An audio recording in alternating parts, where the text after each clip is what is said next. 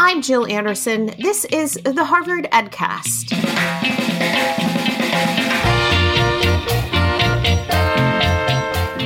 Wade Morris knows few pieces of paper from school hold more influence over us than report cards. He's an experienced educator and researcher whose journey into understanding the evolution of report cards started with his own struggle as a parent during COVID online learning.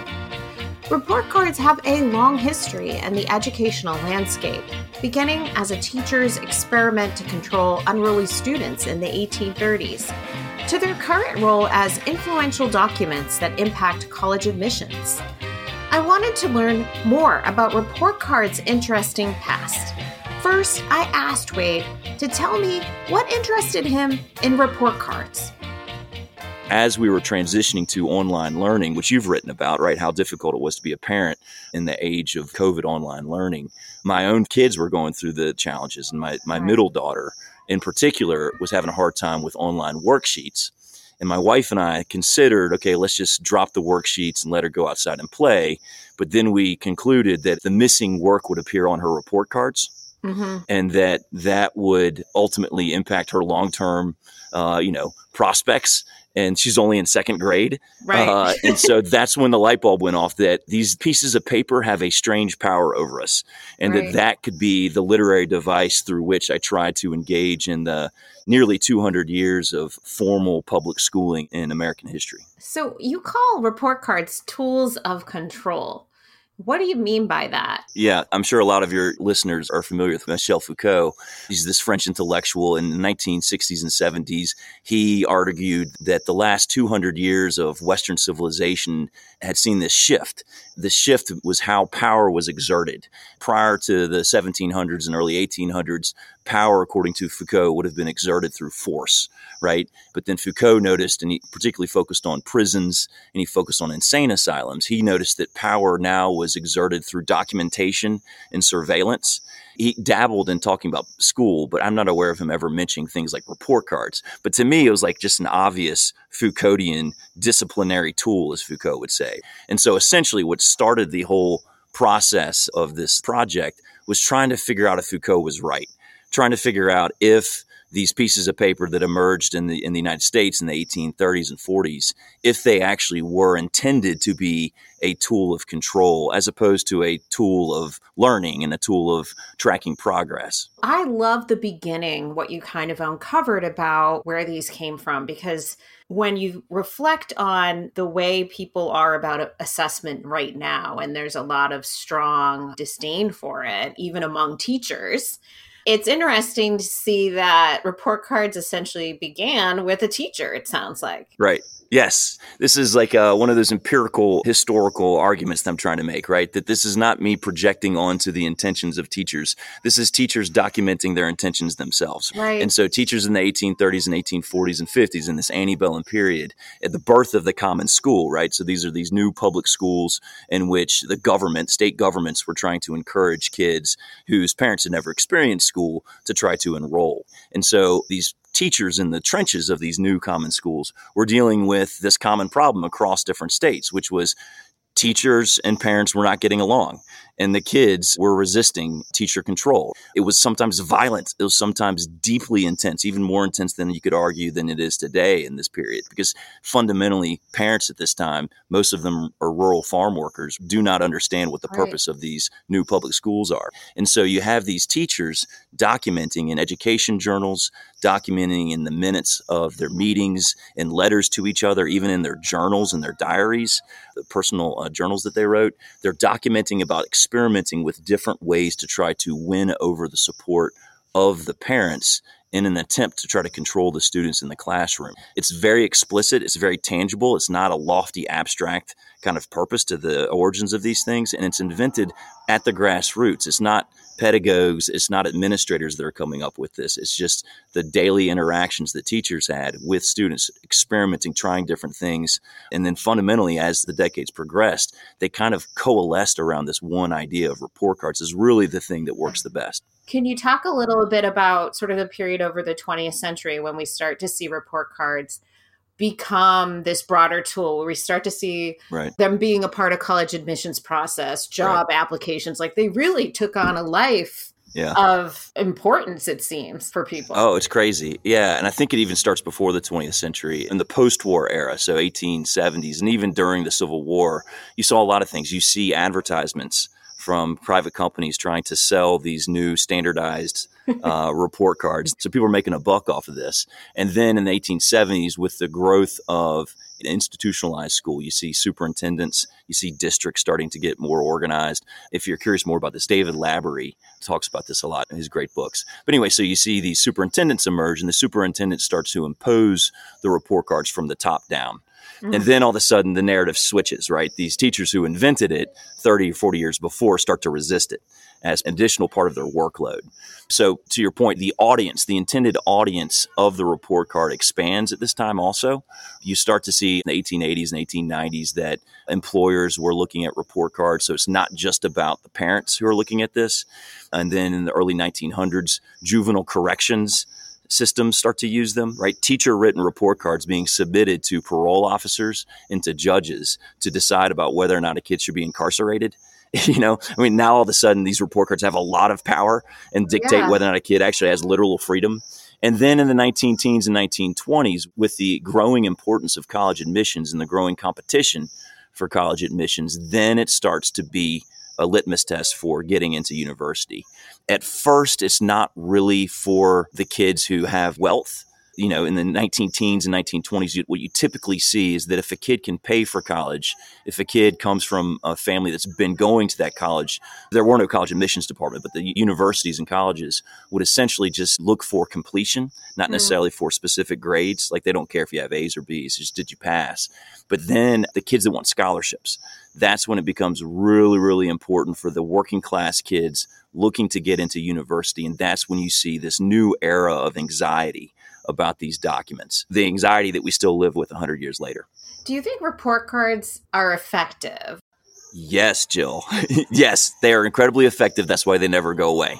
Since the birth of report cards have had critics. Right. And they've had reformers that have tried to create alternative systems.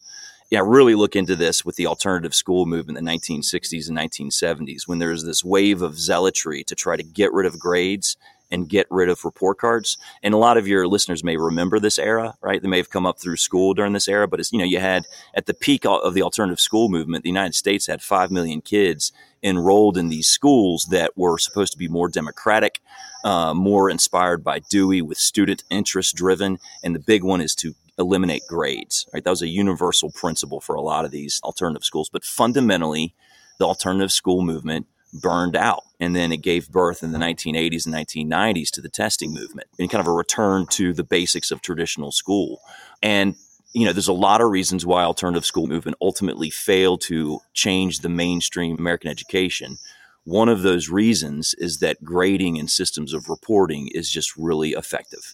It's effective at saving time for teachers, right, who don't have to write narrative reports, who don't have to make home visits.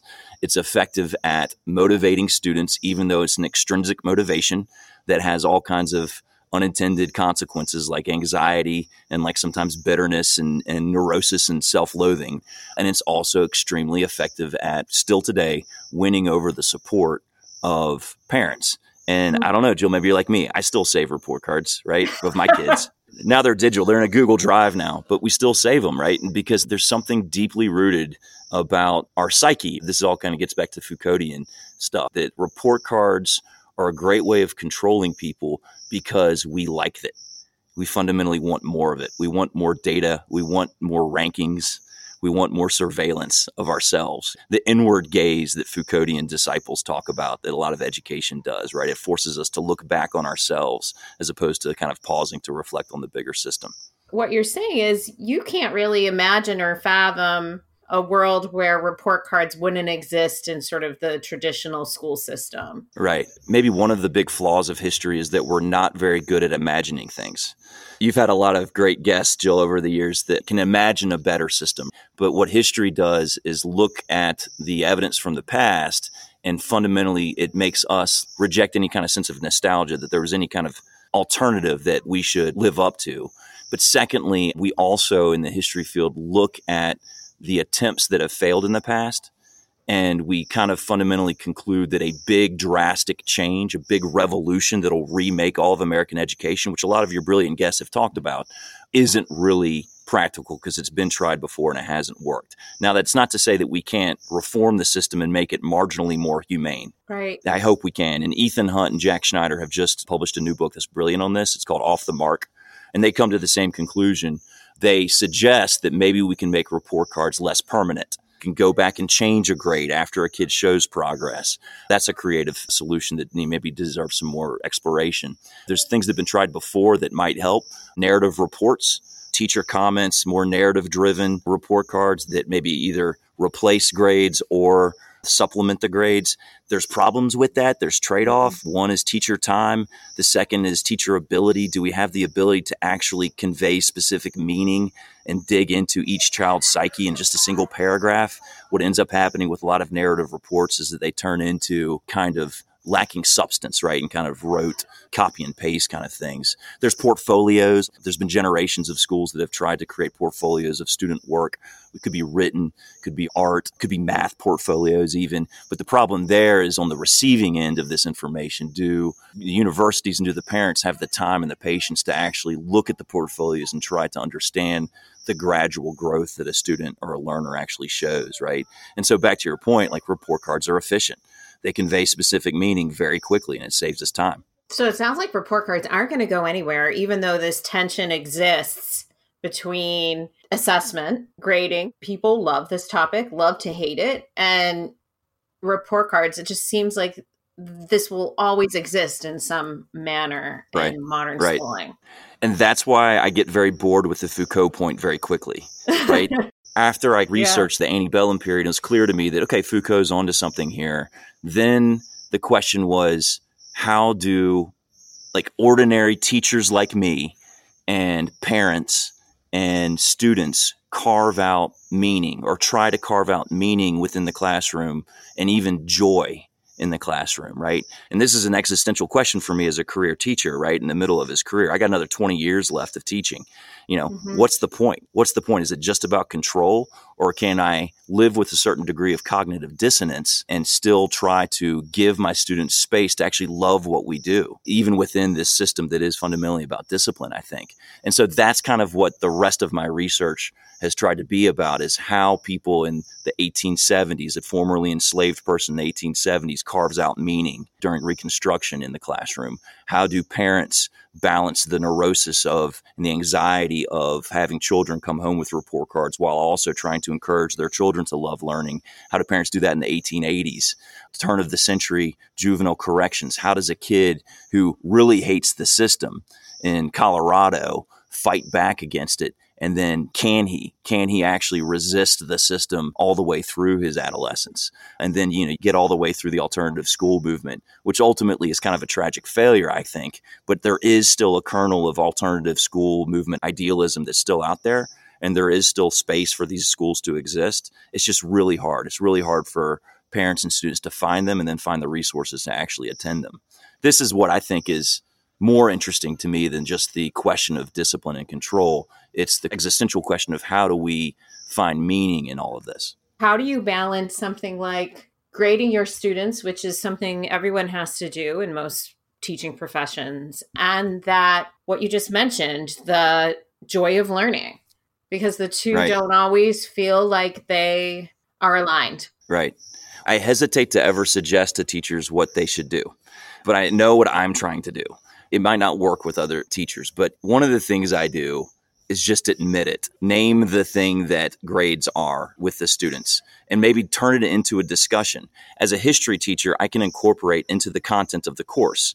I teach politics also. There's a lot of political theory that this stuff is relevant to. You can turn this into a metaphor. And so by naming it, though, by describing it to the students, and the students instinctively feel it a lot of times, right? That the fact that this is reductionist, it's fundamentally reducing human beings to numbers and letters. The fact that we can name it for them, maybe it helps them a little bit.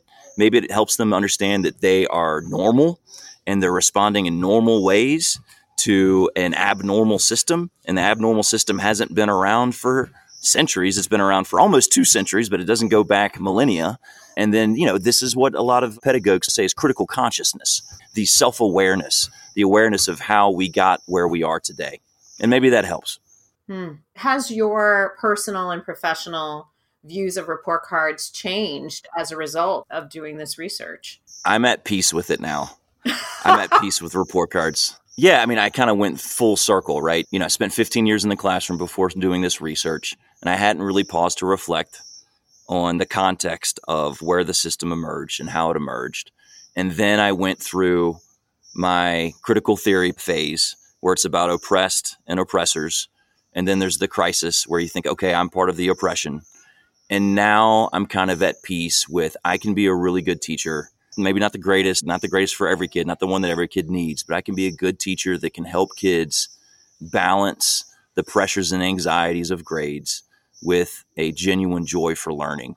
The thing I figured out is that I've got to demonstrate it myself and also admit and explain that what they're going through in the broader context of how they feeling oppressed by grades is normal. It's essentially like this middle-age cognitive dissonance that maybe a lot of teachers like me might feel. Do you think parents should look at these documents a little bit differently, knowing the history of them? Yes. This might sound cheesy, and it's also self-serving as a historian and a history teacher. Learning about the context of how the system emerged gives you a sense of self-awareness and wisdom. And what comes with wisdom is knowing that 'twas ever thus, and so therefore I'm not going to overreact. And I think we do need some more wisdom amongst parents in perspective, right?